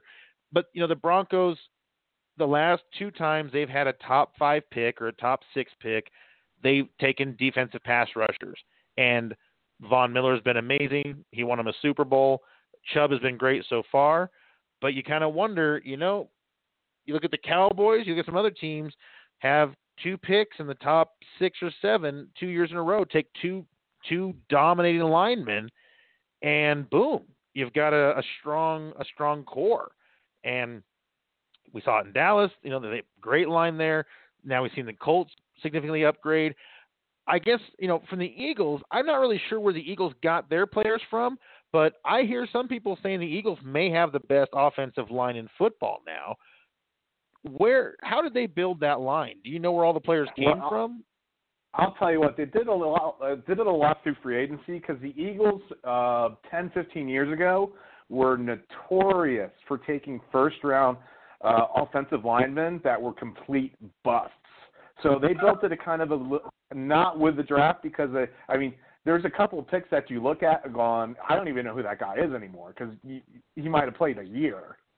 Right. They were just known for drafting terrible first-round picks at linemen. And I think the Broncos are kind of falling into that same line where, you talked earlier about evaluating talent. And the best teams, look at Belichick and the Patriots of evaluating talent. Getting this no-name player to play like an all-star where, they just know how to do it. I think the Broncos and the Eagles are kind of at the same place where they're looking at offensive linemen, and I don't think they really have the right personnel to evaluate maybe offensive linemen. I think they have personnel to evaluate people other places coming out of college. But, the Bolt pick, we knew that was going to be a disaster. That was, good upside, injury-prone. His footwork isn't great, but he's the only other. There was two linemen that year that they could have took, and I think both linemen kind of busted anyway. So it's one of those things. Where you kind of a later round. They didn't really have a top pick. No, it was down the ways a little bit, but it's one of those things where you have to look at the people evaluating the talent on the team, and you have to look at your front office. Got to look at the people in the war room. Got to look at the people looking at the tape, the scouts that are going to these college games and what they see, the type of talent they play against. Because you remember, Bulls played at Utah, Pac-12, and quite frankly, a lot of passing, not a lot of really big offensive line play, not a really big defensive line play. It's a more scoring, wide-open league. And for a team like the Broncos that wanted to pound the ball, Bulls really, and we knew this, Bulls really wasn't the choice they really wanted. They kind of got stuck taking him. Right. And I remember when they took him, there was a lot of consternation about that pick, that this guy had some off the field issues. He was older. Yeah. The older you are, the harder it is to be coached into a different player, because tendencies set in. That's just part of life. You become habitual in what you do. And I'd like to ask you this as well, and this always kind of flummoxed me with the Broncos the last 2, even 3 years, but especially the 2 years under Vance. And, you talked about the Patriots, right? They don't generally have great offensive or defensive line players, and a lot of times they jettison these players before they're about to get paid big money, and what happens is they go to another team and they don't play that well, and you realize it wasn't really that the that was good, it was that they knew how to design an offense to make those players well. And a big part of whenever they've had a weak offensive line in New England, they've almost always had the same philosophy passing game, which is really short dink and duck passing games. Other than the year they had Stallworth, Moss, and whoever, Welker, they've been a dink and dunk kind of offense. And it works really well because it's a fast dink and dunk offense. And you think about how many times the Broncos went 3 and out and were just not good on offense the last 2 years.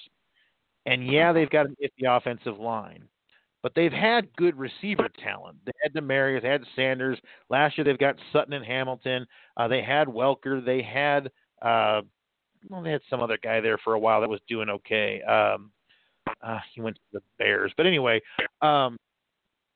you never saw that kind of play. What I mean by that kind of play is the super fast, quick action route where you've got 2 guys lined up on the left and 1 guy on the right with a tight end, and you do a pick route, or what you always have somebody doing a slant over the middle, and a slant, an in, a flare, a flat, a curl. any of those things to just pick up 2 or 3 yards. And you know what? It works for the Patriots.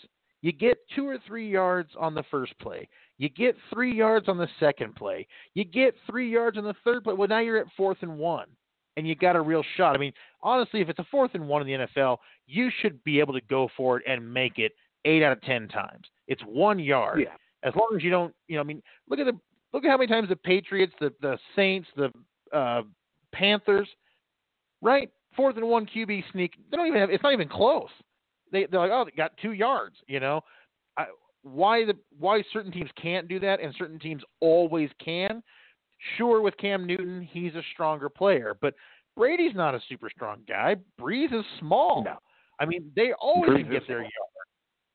yard. So why is that? Why can those teams always get that 4th and 1 yard, and other teams like the Broncos can struggle so much with it?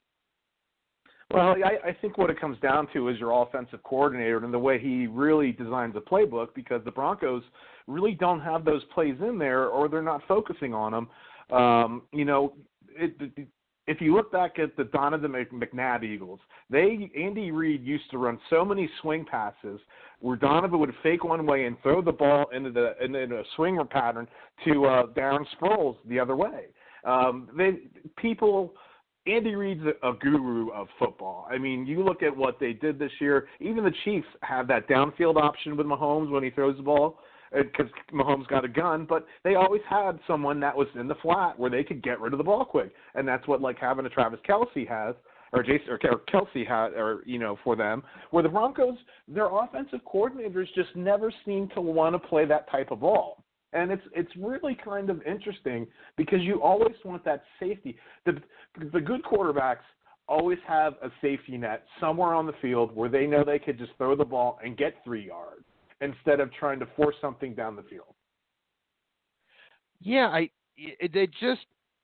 why not get the offense moving? Why not get the ball into someone's hands? Because so long it seemed like they were waiting for routes to develop, and you're like, your line is not going to be able to hold it. You can't have these 5-step drops and 4-second routes. You got to have 2 guys doing quick routes. And I know it's more complicated than that. And I know the Broncos didn't have a perceived deep threat. And that really hurts you because now the safeties can play up. And I know that makes it harder. Even if your guy gets tackled in the flat or your guy gets the ball knocked away from him going inside, at least give yourself a shot. I mean, when you've got a quarterback like a Case Keenum, running around like a wild hyena, with a chicken with his head cut off, that doesn't work. That's not the kind of player that he is. He's not a scrambling, run for his life guy. I mean, Mahomes can do that. Baker Mayfield can do that. Some guys have that gene in them, but Case doesn't have that. They haven't had that in any of their quarterbacks they've had. Why can't you do – I mean, the Chiefs do those long, deep plays and everything, but they do plenty of those short routes. And, the Patriots do all short routes. And, certain teams only do long games, right? Like the Saints or the Seahawks, right? Those are downfield passing teams. But they also have good line play, and they've got some pretty accurate, fantastic quarterbacks. So I just – felt to me like the Broncos' game plan last year was often just hand the ball off and hope Philip Lindsay breaks one. That's not an offense. You're right. That's not an offense.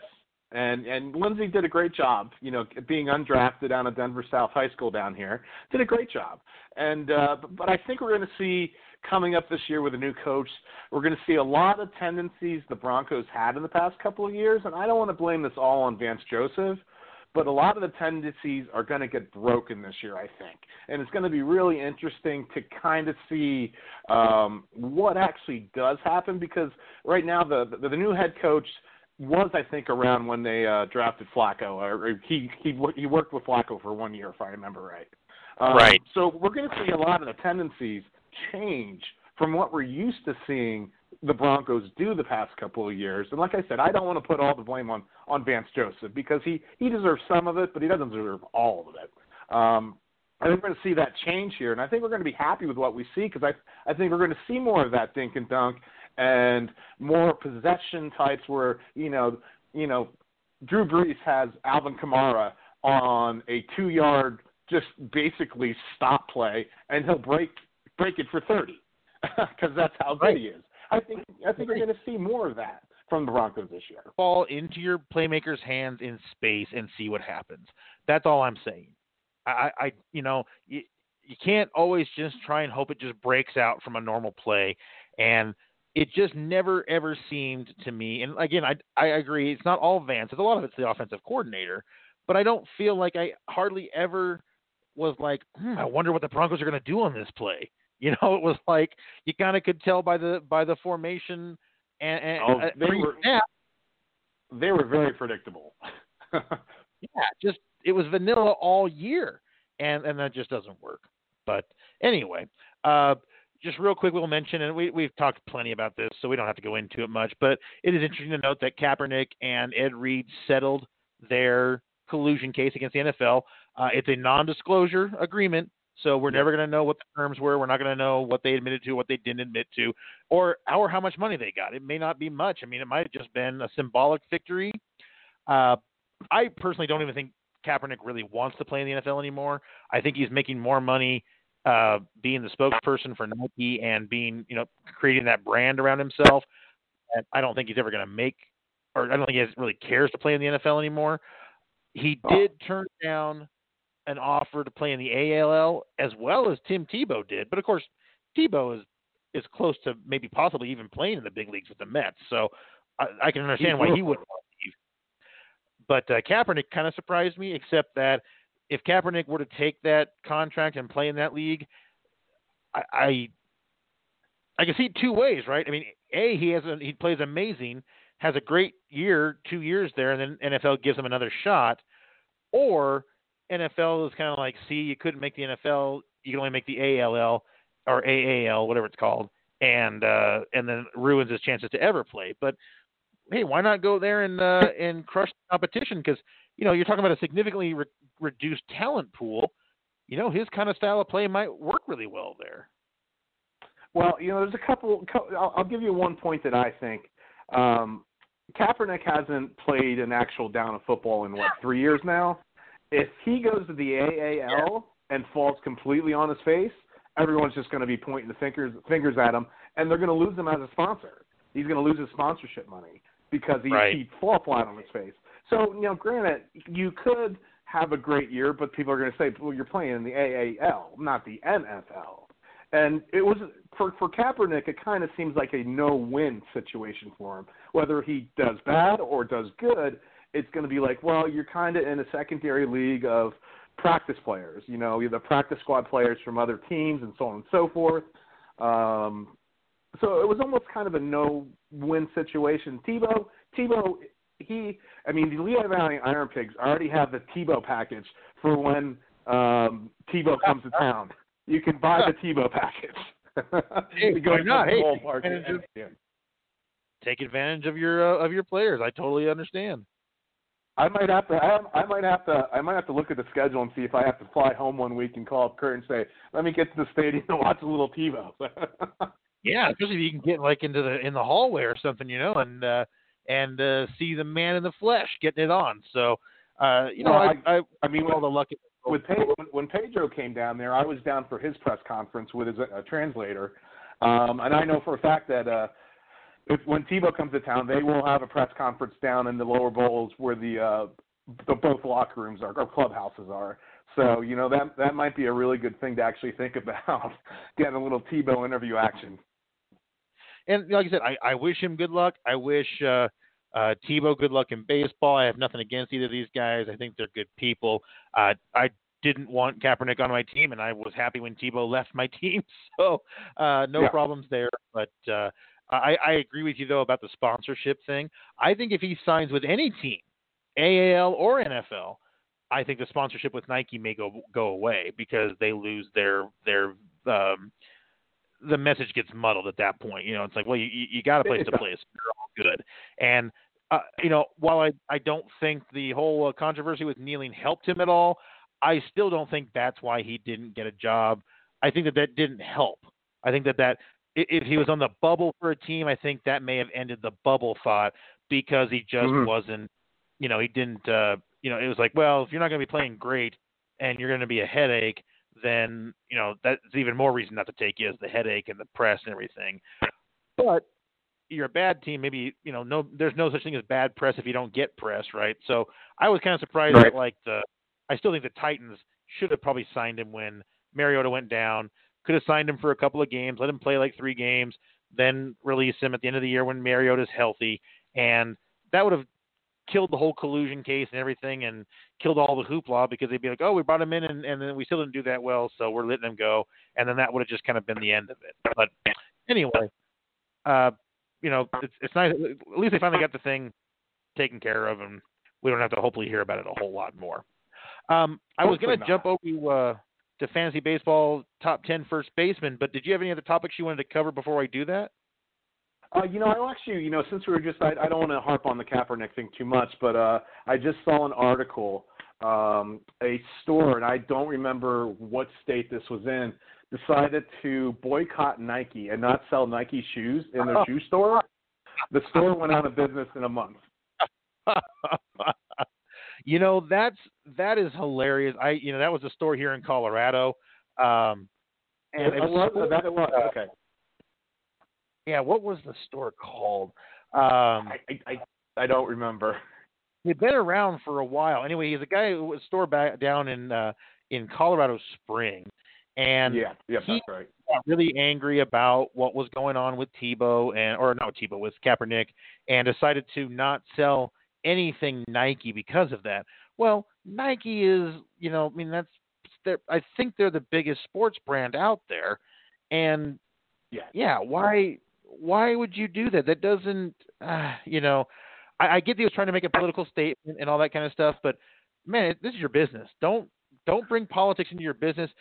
Sure, it helped a couple of places that like that one baker that wouldn't bake the cake, or the one person that one restaurant that wouldn't serve somebody and gets a whole bunch of donations and stuff. But more often than not, all you're doing is driving people away from your business, because people don't want to be stressed out going to a restaurant. People don't want to be stressed out going, if you want to go to a store, what do you want to do? You want to go find what you're looking for and get the hell out of the store, right? Otherwise, you're going to order it off Amazon. So just a foolish. It was called Primetime Sports. And that's what it was. And their blowout sale was around for a while too. Oh yeah, 25 years I think, or 21 years. So yeah, it's not like it was just a store that opened up. He's been around a while. Yeah, and but then again, I mean, I who knows if that was the only thing that happened, or if people just, this could still just be an online ordering killing stores kind of thing. So, but yeah, that was I forgot about that. I'm glad you brought that up. That was kind of funny to see that whole thing go down. It's like, wow, man, you really sacrificed your business just because you didn't like what he was. It's just one player, But anyway, so don't forget, tonight is the All-Star Event Challenges.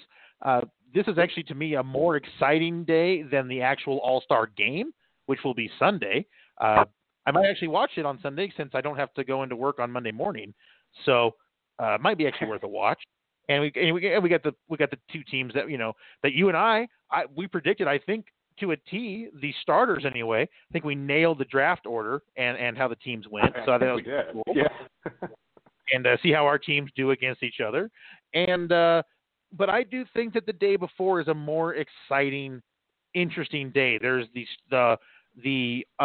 challenge, I think it's called. It's where it's usually point guards, but sometimes some shooting guards.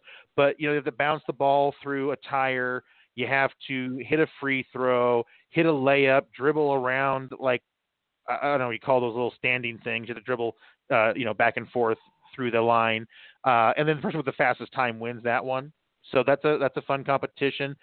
I think they discontinued one I loved, which was where you had a current NBA player for that city, a current WNBA player from that city, and then an all-time great player from that team. And they would play I don't know if it was around the world, but like one of them would shoot a shot right next to the hoop, kind of like a layup shot. Then somebody would shoot a free throw. Then somebody shot a 3-pointer. then somebody shot like a mid distance, and then they all took turns doing the half court shots to try and hit one. You remember that game? Yeah, I do remember that. That was a really good idea, especially bringing in the WNBA into the mix with the big guys, because the WNBA season is a shorter season, and it's nice to see because hockey did that this year too. There was a couple from the U.S. squad that competed in some of the skills competitions with the guys this year.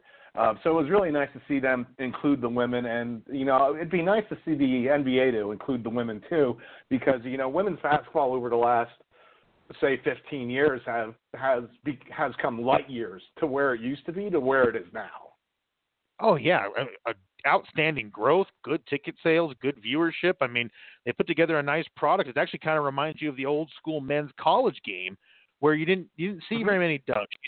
You saw good plays, you saw good passing, you saw good development of plays, and it was fun to watch. But I agree, it was great. It was fun. You got to have all those players out there, and I think they actually stopped that competition.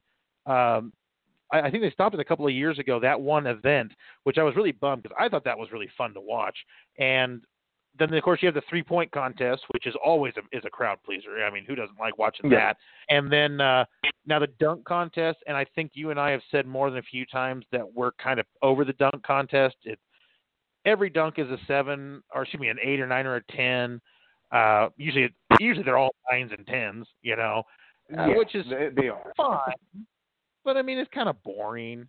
It's like, okay, we got, somebody's going to try and do it from the half court, but no one looks as good as Jordan did doing it. Someone's going to try doing a backwards dunk or throwing a ball up that hits the backboard, grabbing it and jamming a windmill. Some guy's going to do a double windmill with basketball in both hands. And not that these dunks aren't good. It's just there's only so many ways you can dunk the ball. Well, and the thing that we saw last year, actually, we had some new schoolers in the dunk contest that actually brought some creativity back to the dunks, because we're getting a lot of the kids that grew up playing, street ball a lot of places. And here's something that I think I said this last year. Let's bring in some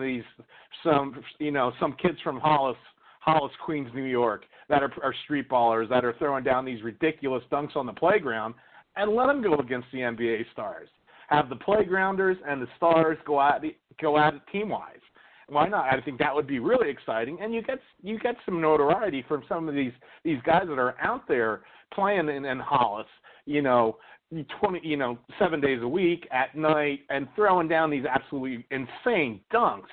But there's a lot of ways the NBA could actually make the dunk contest a lot more exciting now. Actually, that's a really cool idea. I like that. I mean, have 3 NBA dunkers and have 3 of those guys, and then you cumulative scores. Who wins, and that would be great. I could see the NBA saying no because it wouldn't be showcasing just their players; it would be showcasing non-NBA players, which I don't think would help them. But as a pure fan-focused idea, that's fantastic. I think that'd be a lot of fun to watch. But we all know that that's not how they make decisions. And exactly. That Adam Silver, who's done a fantastic job as the commissioner of the NBA, I mean, boy, there has been not much controversy. There has not been much issues. You don't hear about players getting arrested or having, legal issues anymore. And the sport is growing by leaps and bounds. And you've got some very amazing super teams that have sprung up. I think you got to count him as having a fantastic success. I mean, in any controversies that have come up, boy, he squashes them in 2 seconds, and he's not gruff, he's not grumpy, he's not authoritative or anything. He's very logical, and he's obviously very, very intelligent, and he just knows how to hit things right in the media to just diffuse them. And so he's been the NFL, I guess, more than a few owners have reached out to him. We want to bring you in as the NFL commissioner, and you're obviously you're doing everything you could want to do with the NBA, but NFL makes a lot more money, and we can pay you a lot of money to be our commissioner. He's rebuffed any of that so far in his comments. Never know what might happen down the line, but yeah, so far that hasn't been something he's been willing to do. But they'd certainly like to bring him in. So No, they just definitely would, because I mean the NBA front office and then the whole league runs very smooth right now under Adam Silver, and he's a great commissioner. Yeah, some people just have it. There's just a thing about leadership, and it's not something that can be taught. People either gravitate to you or they don't. And when you're one of those people that people gravitate to you, being a leader is a good position for you because people will work harder for you, and you can get everyone rowing in the same direction. I know personally from the number of sales jobs that I've had in my history on my resume, the managers made all the difference. When you had a person that everyone could get on board with, and everyone's like, okay, I see what we're trying to do. I see how we're going to try and get there, and here's our path, and here's our sales cycle, and let's go. And those companies, divisions all did well. And the ones where you had basically where you had the sales force bickering and rumors and gossiping all the time about the management, those places never did well because no one was driving towards a single cohesive goal. And Adam Silver's got that, and the NFL could use that. So I see why they want to bring him in. I also have heard that he's been contacted by scores of Fortune 500 companies that would love to have him be their CEO. So obviously this guy has got the goods outside of just in his sport. So let's jump on to fantasy first baseman. We got about 15 minutes left here. Fantasy first base used to be a power position. This used to be a spot where you were going to get your big bopper. You were going to get a 35, 40 home run guy. You were going to get that guy that was a kind of an anchor player for you, and you didn't have to take him early because there was going to be good players down the line. It's not like that anymore. First base has become a thin position. Now, it's helped a little bit by players with multiple position eligibility. That is going away, or will be going away next year, even more severe than this year. So, number one on the list, they have Freddie Freeman. Freddie plays for the Atlanta Braves. Freddie got hurt last year. I don't even remember what his total stats were, but they've got him listed as the top overall first baseman draftable in this year. I don't really agree with that. And, I'm sorry, it wasn't last year that he got hurt. It was the year before. I apologize. Last year he was fine. It was the year before. That's why he's up so high. But I don't know. I mean, he's still in his prime, right? He's 29 years old. He's got the team around him is getting better. They've got Ronald Acuna. They've got Albies that Nate was talking about earlier in the show. So, he's got the lineup around him to help him do well. I can see why he'd be a high pick. I think that you have to be realistic about him. You're going to get probably a 290 batting average, maybe 300. I think you're going to get 20 to 25 homers. I think you're going to get 90 to 100 ribbies. You're probably going to get 80 to 90 runs. Not a bad, nothing wrong with those numbers. They're not superstar numbers, and that's kind of points to the drop off in the position, I guess you would say, that he's not a top level player, and the first one being ranked. The number two player. You're pulling ESPN just so everybody knows where your list is coming from. It's the ESPN.com's fantasy first baseman lineup. I'm just going to throw some conjecture in here because I have FanDuel's up real quick. Freddie Freeman is their third pick, just to kind of give you a different view from a different company. So just want to throw let me throw this out there. So is Paul Goldschmidt their number one? Yes, he is. Is Anthony Rizzo their number two? Yes, he is. Okay, so just kind of a swapping, basically, just knocking Freddie down a couple of spots. And you know what? Yeah. I personally I like that list better, and I am more of a FanDuel agreeer. I pulled ESPN because they're kind of if you're just starting out, you never played before, you're probably going to go with a lot of information from ESPN. And I'm a big fan of Eric Karabell, who's one of their fantasy gurus, but he's more of a rotisserie type guy as opposed to a total points categories to a head-to-head points league, which is what I favor. So I like the list that you put out there. Goldschmidt, Nate talked about Does he have a bounce back year with St. Louis? Is there a good shot at that? He's going to have a good lineup around him. I would have no problem with that.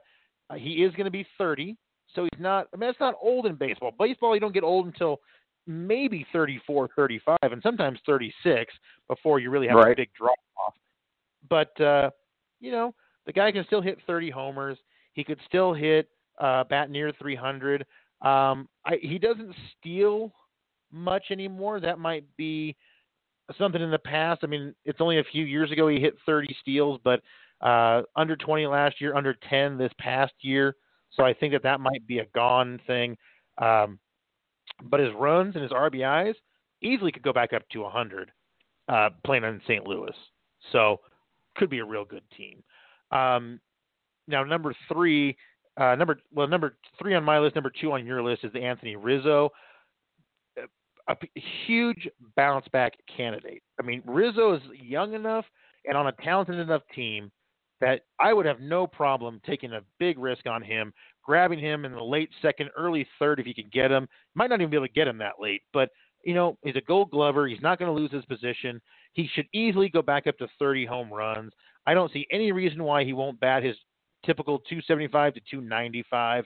He's going to get his 60 to 70 to 80 runs. He's going to get his 100 ribbies, and all those numbers could increase this year from last year. Mm-hmm. So I think it's a fine pick. And again, he's 29 years old, so you know he's still in his prime. I mean, 27 to 31 is pretty much your prime.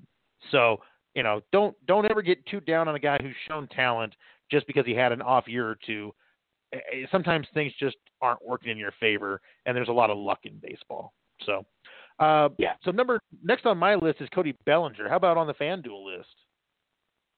The FanDuel list, let's see here. Actually, they have Jose Abreu. That's interesting. I'm not high on him, and that doesn't mean he won't do well. In fact, if you listen to the show for a few years, you probably figure, yeah, I probably don't know what I'm talking about, and you'd probably be right. Abreu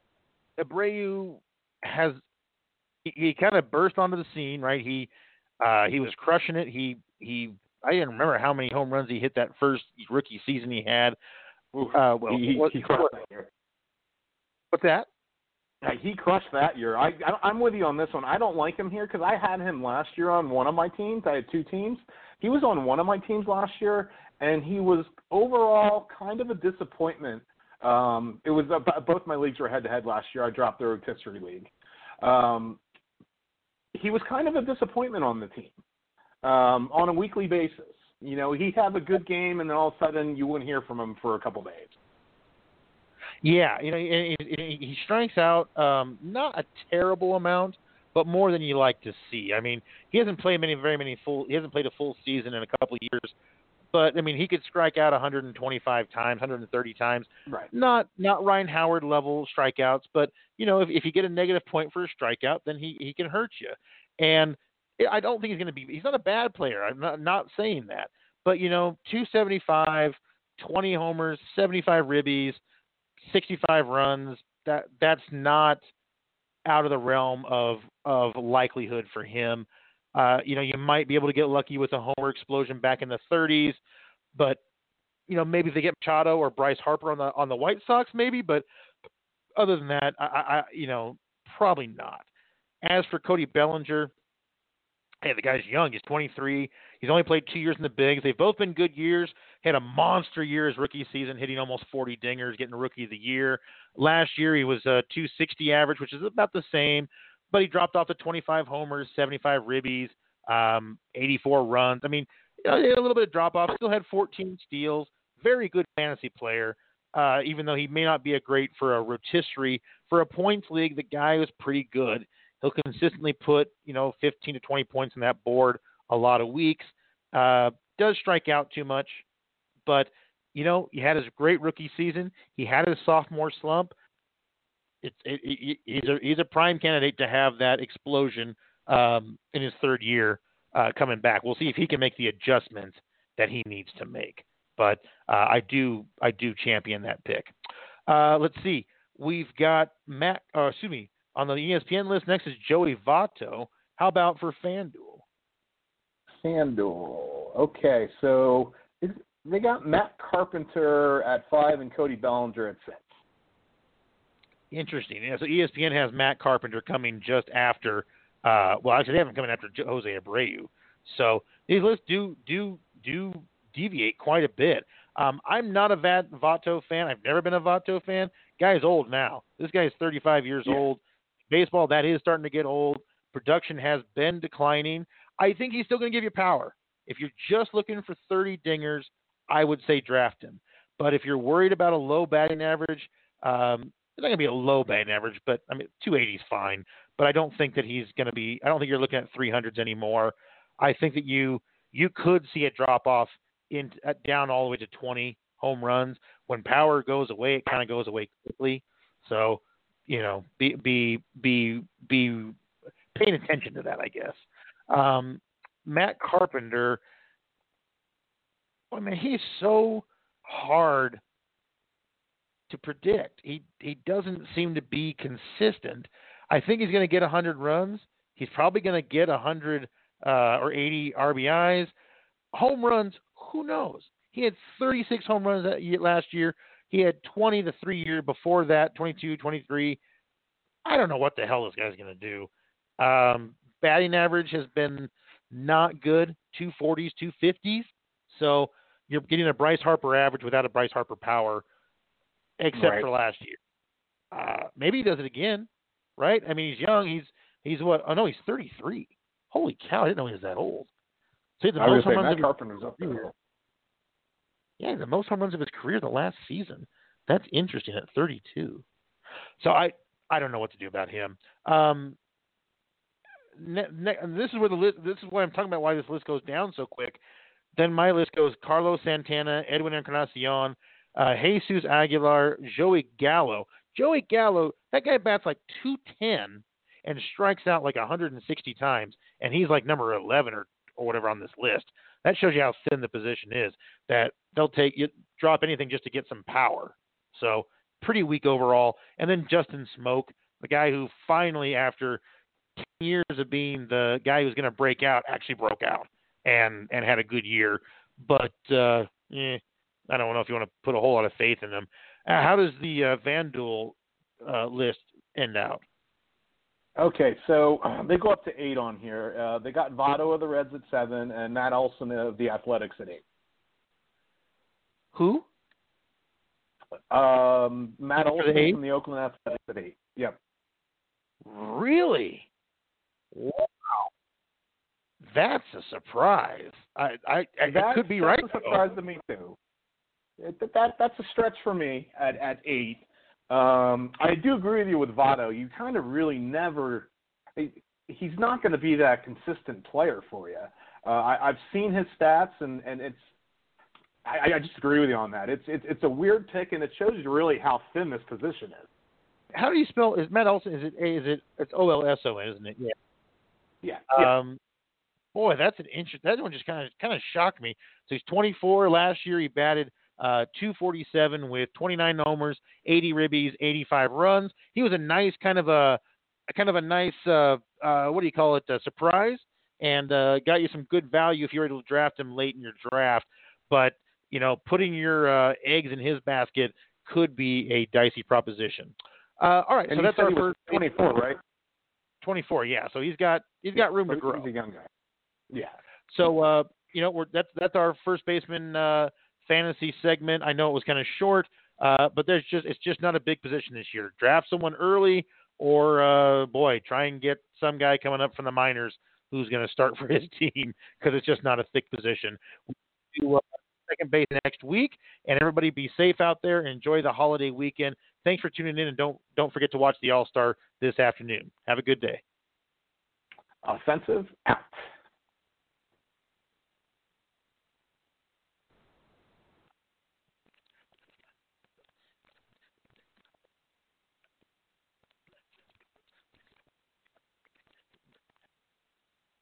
Hurry in into Old Navy. One day only today. All jeans are 50% off. That's right, get 50% off all jeans for the family, even your favorite rock star styles. But hurry, it ends tonight at Old Navy and OldNavy.com. Valid 2/16, excludes in-store clearance. Hurry into Old Navy. One day only today. All jeans are 50% off. That's right, get 50% off all jeans for the family, even your favorite rock star styles. But hurry, it ends tonight at Old Navy and OldNavy.com. Valid 2/16, excludes in-store clearance.